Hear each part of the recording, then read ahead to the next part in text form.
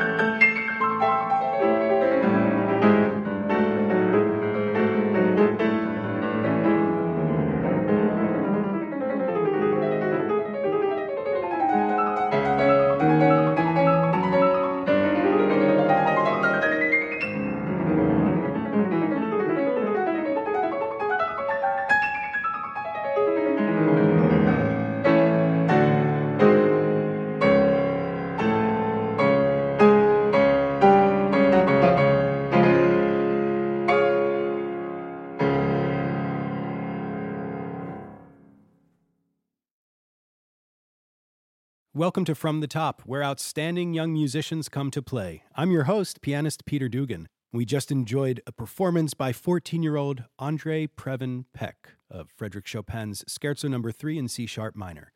We're coming to you today from the Twin Cities. Minneapolis and St. Paul sit at the confluence of three rivers, the Mississippi, the Minnesota, and the St. Croix, in the great state of Minnesota. As you will soon hear, this area is not lacking for musical talent, nor institutions that support classical music, including the Minnesota Orchestra, the Schubert Club, and the St. Paul Chamber Orchestra. We can only offer you a small sample of this rich terrain, but hopefully it will tempt you to come and see for yourself one day. We're recording today at Minnesota Public Radio. We have a studio full of accomplished young musicians, from an oboist who will be playing a new piece by Rena Esmail based on different breathing patterns commonly used in yoga, to a cellist who will grace us with the lyricism of Fauré, but confesses that she's been honing her rhythmic skills playing Metallica and AC/DC with her rock band. Let's begin our show with 14-year-old Andrei Previn Peck, who we just heard playing that beautiful Chopin. Wow. That was thrilling. Thanks. What's going through your mind as you play those final few lines of music? Well, triumphant is the number one word I would use to describe it. The entire piece, like the whole stormy stuff, is all C-sharp minor. Mm-hmm. And then it just suddenly ends in C-sharp major, and it's just like a victory. It's just so refreshing to hear the final chord strike. C-sharp minor is a key that we encounter quite a lot at the piano. What do you associate with C-sharp minor? I would say C-sharp minor, it has the most variety for all of the keys. Recently, I played Chopin Nocturne, Opus 27, number 1, which is also in C-sharp minor, and it's polar opposites with this scherzo. That's true.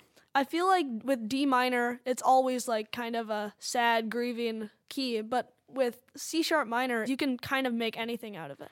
I do think there's a brooding quality to C-sharp minor when I think about the Moonlight Sonata and the Chopin Nocturne you mentioned, and then even this kind of storminess in this scherzo. What about those beautiful, glistening, shimmering arpeggios, or they're not really arpeggios, but you know the passage I'm talking about. Yeah. That might be my favorite part of this whole piece. What do those passages mean to you when you play them? So I once had a lesson at a piano festival, and my teacher gave me the best analogy. The chords that have the main melody, they're the chorale, they're singing, and then the little glistening things going down, that's like the angels singing, glittering in the air. Can you play just that chorale for me one time and let us all think about that image?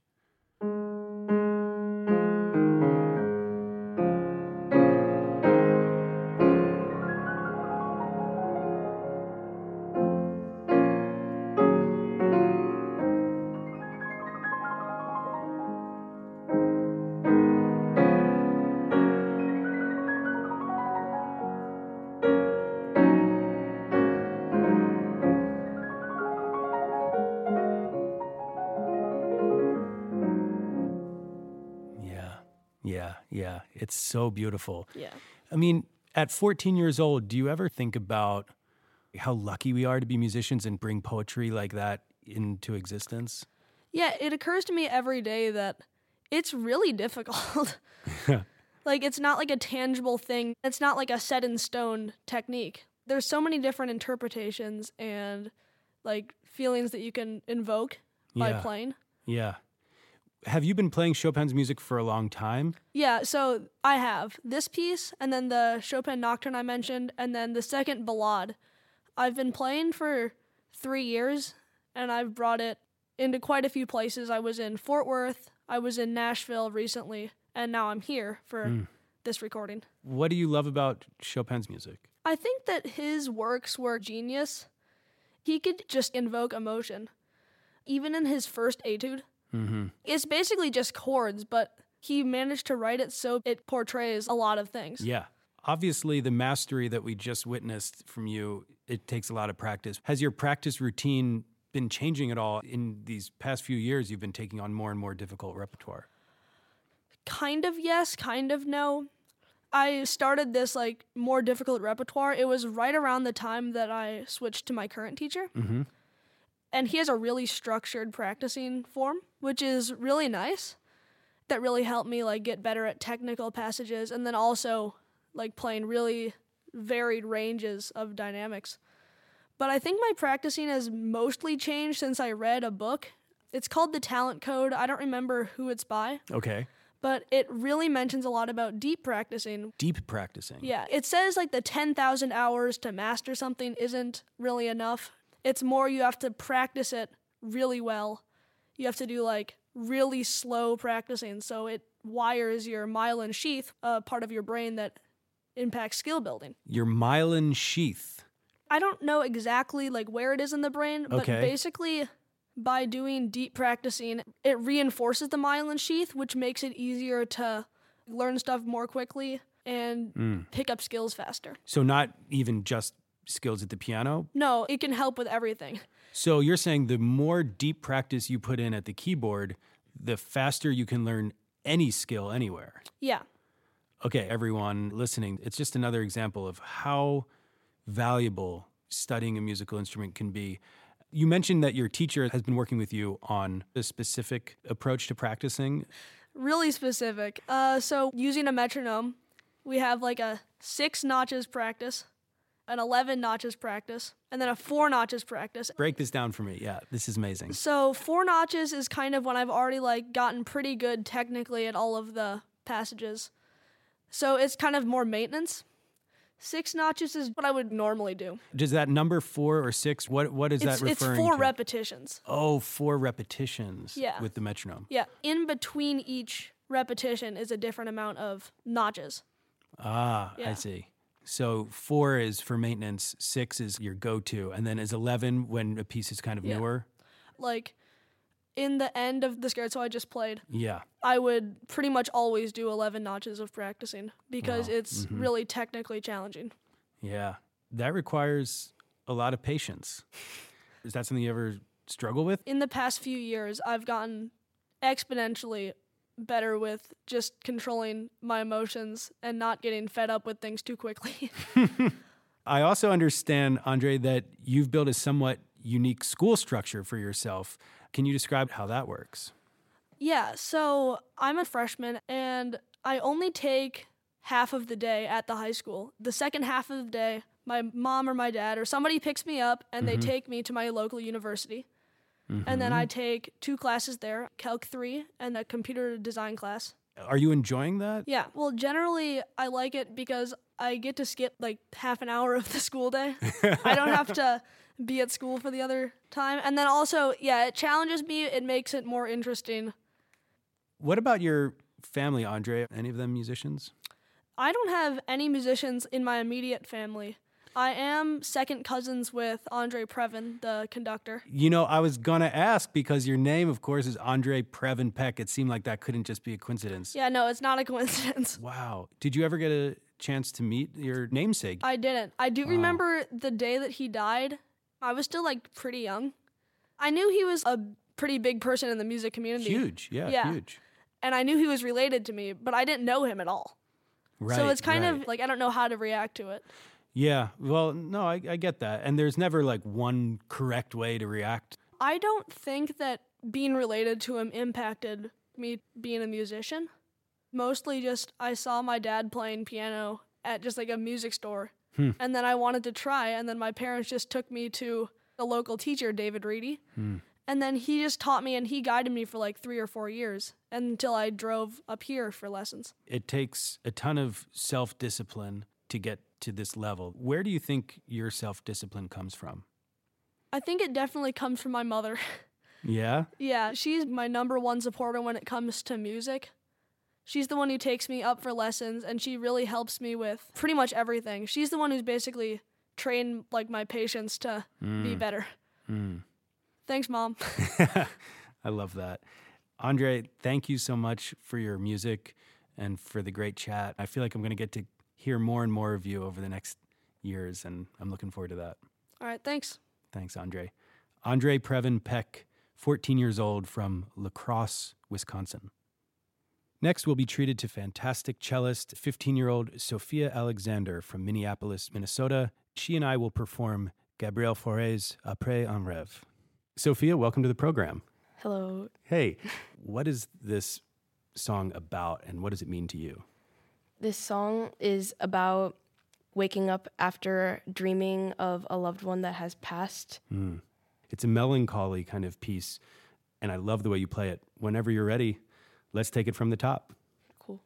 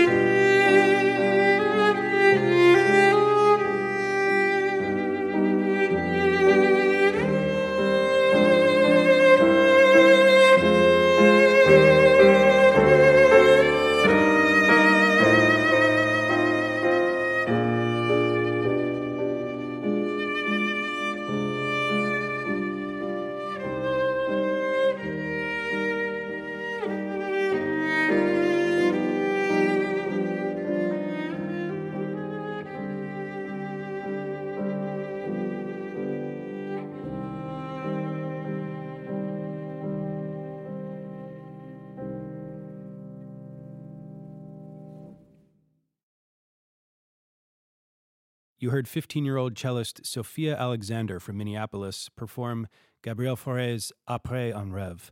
I'm Peter Dugan. I was joining her on the piano. Wow. Wow, wow, wow.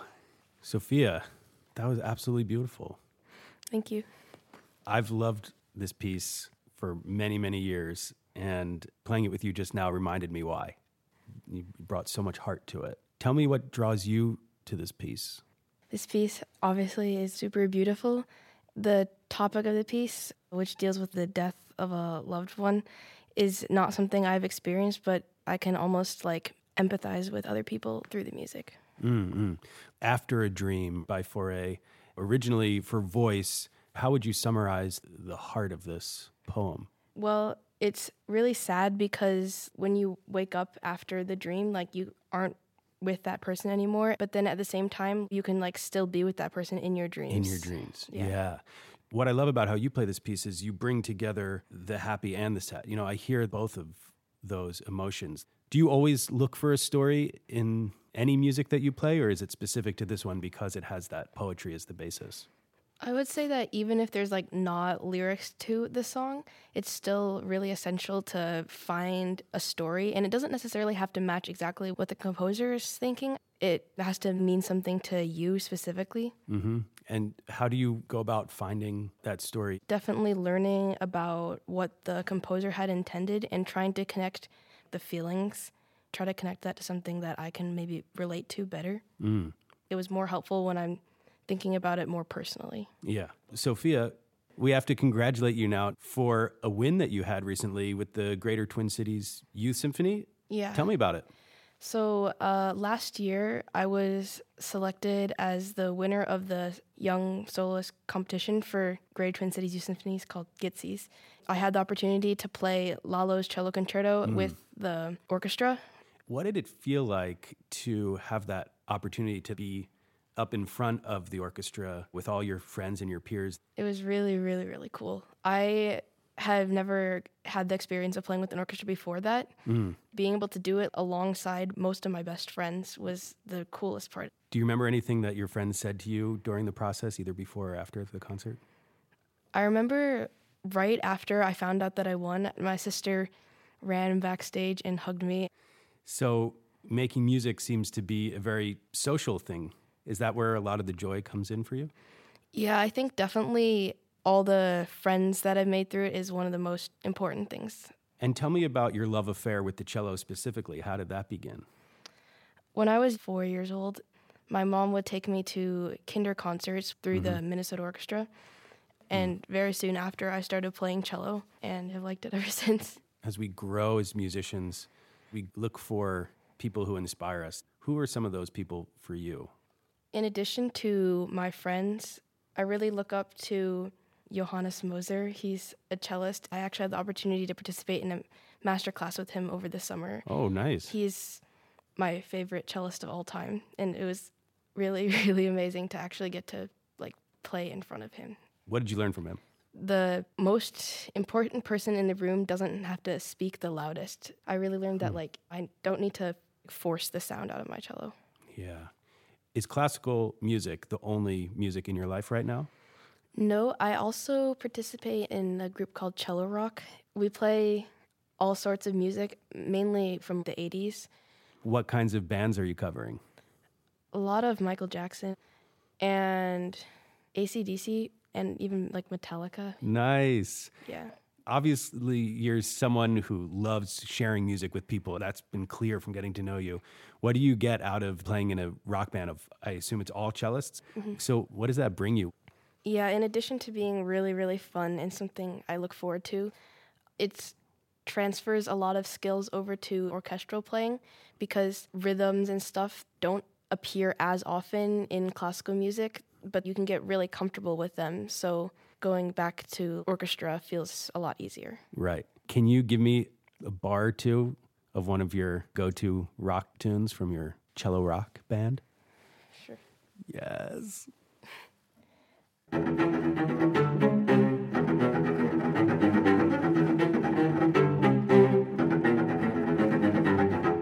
Yeah. What is that from? That's from Master of Puppets. That's a Metallica song, right? Yeah, and you're that's great. I want to hear it with all the cellists. Sophia, you play so beautifully. Thanks for sharing your musicianship with us today, and thanks for being with me. Thanks so much for this opportunity. It was really fun.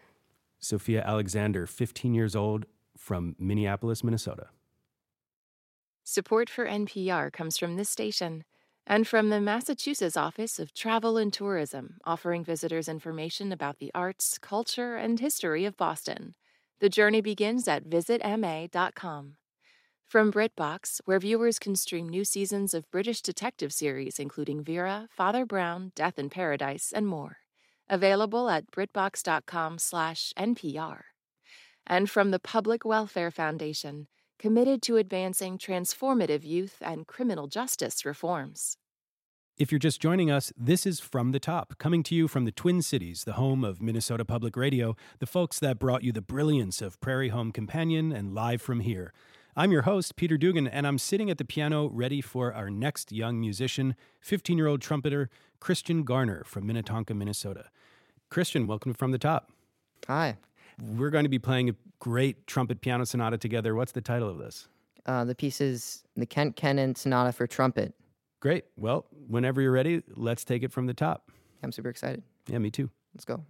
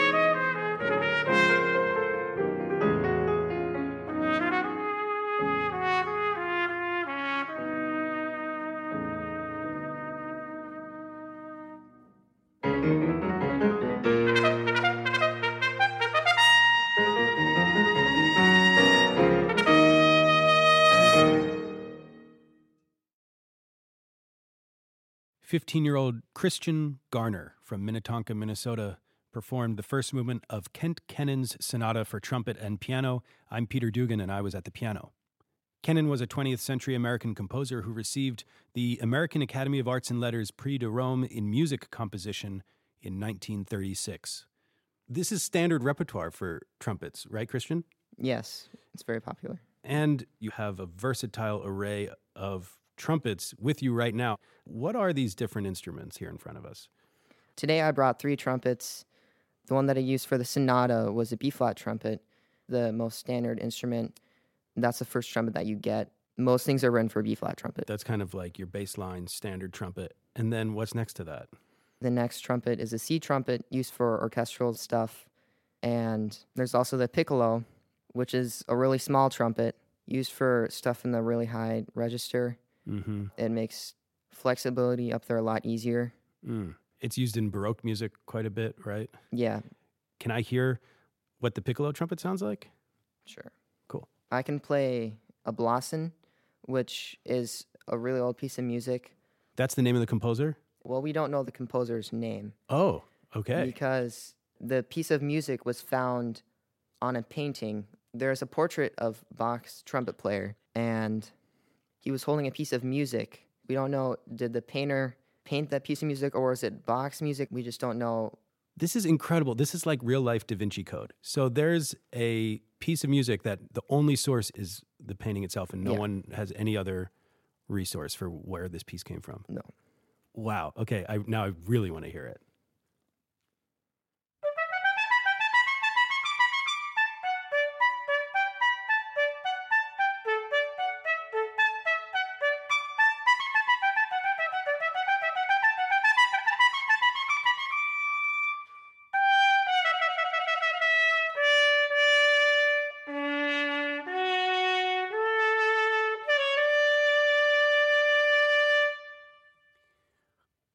All hail Christian Garner, the 15-year-old trumpeter from Minnetonka, Minnesota.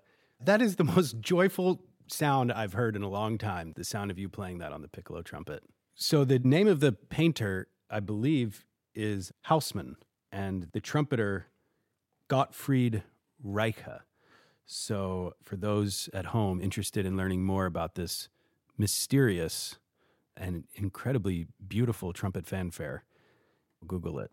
What a fascinating origin, and I loved hearing you play it. What's the most difficult thing about playing the trumpet? Chops. Like having to play for a long time. So trumpet players, wind players all talk about chops. What do you mean when you talk about chops? Endurance. Endurance. Like that's what a lot of trumpet playing is about. Being able to play and not get super tired. It's related to your embouchure. The shape that your mouth makes. Yeah.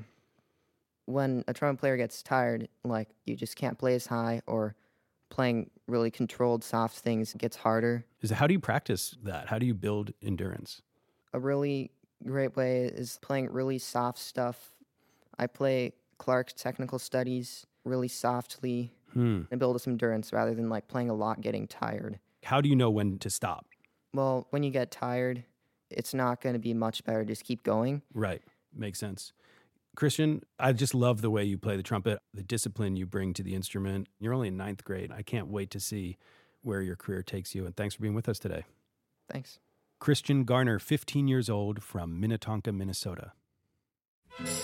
Are you craving more From the Top? We've got you covered. Listen to extended interviews on the From the Top podcast. Watch exceptional musical performances on From the Top Daily Joy videos. And discover opportunities to meet From the Top in person. Find this and more on our website. Visit fromthetop.org.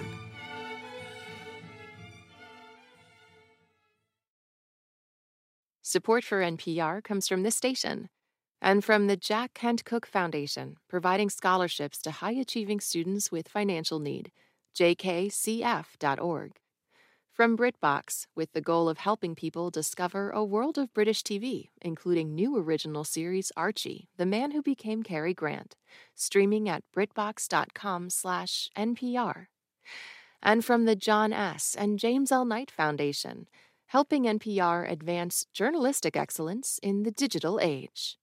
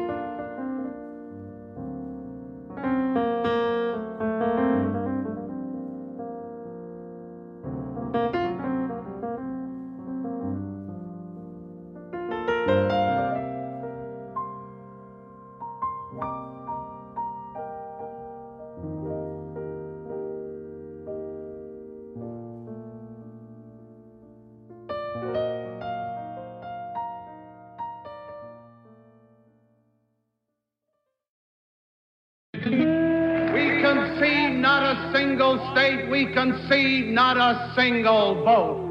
The new podcast, Landslide. The forgotten story of how a presidential race led to today's parties and division. Winning the presidency is the most important thing. But how much do you do to win it? Landslide, part of the NPR network. Subscribe now. This message comes from NPR sponsor Capella University. With Capella's FlexPath learning format, you can earn your degree online at your own pace and get support from people who care about your success. Imagine your future differently at capella.edu.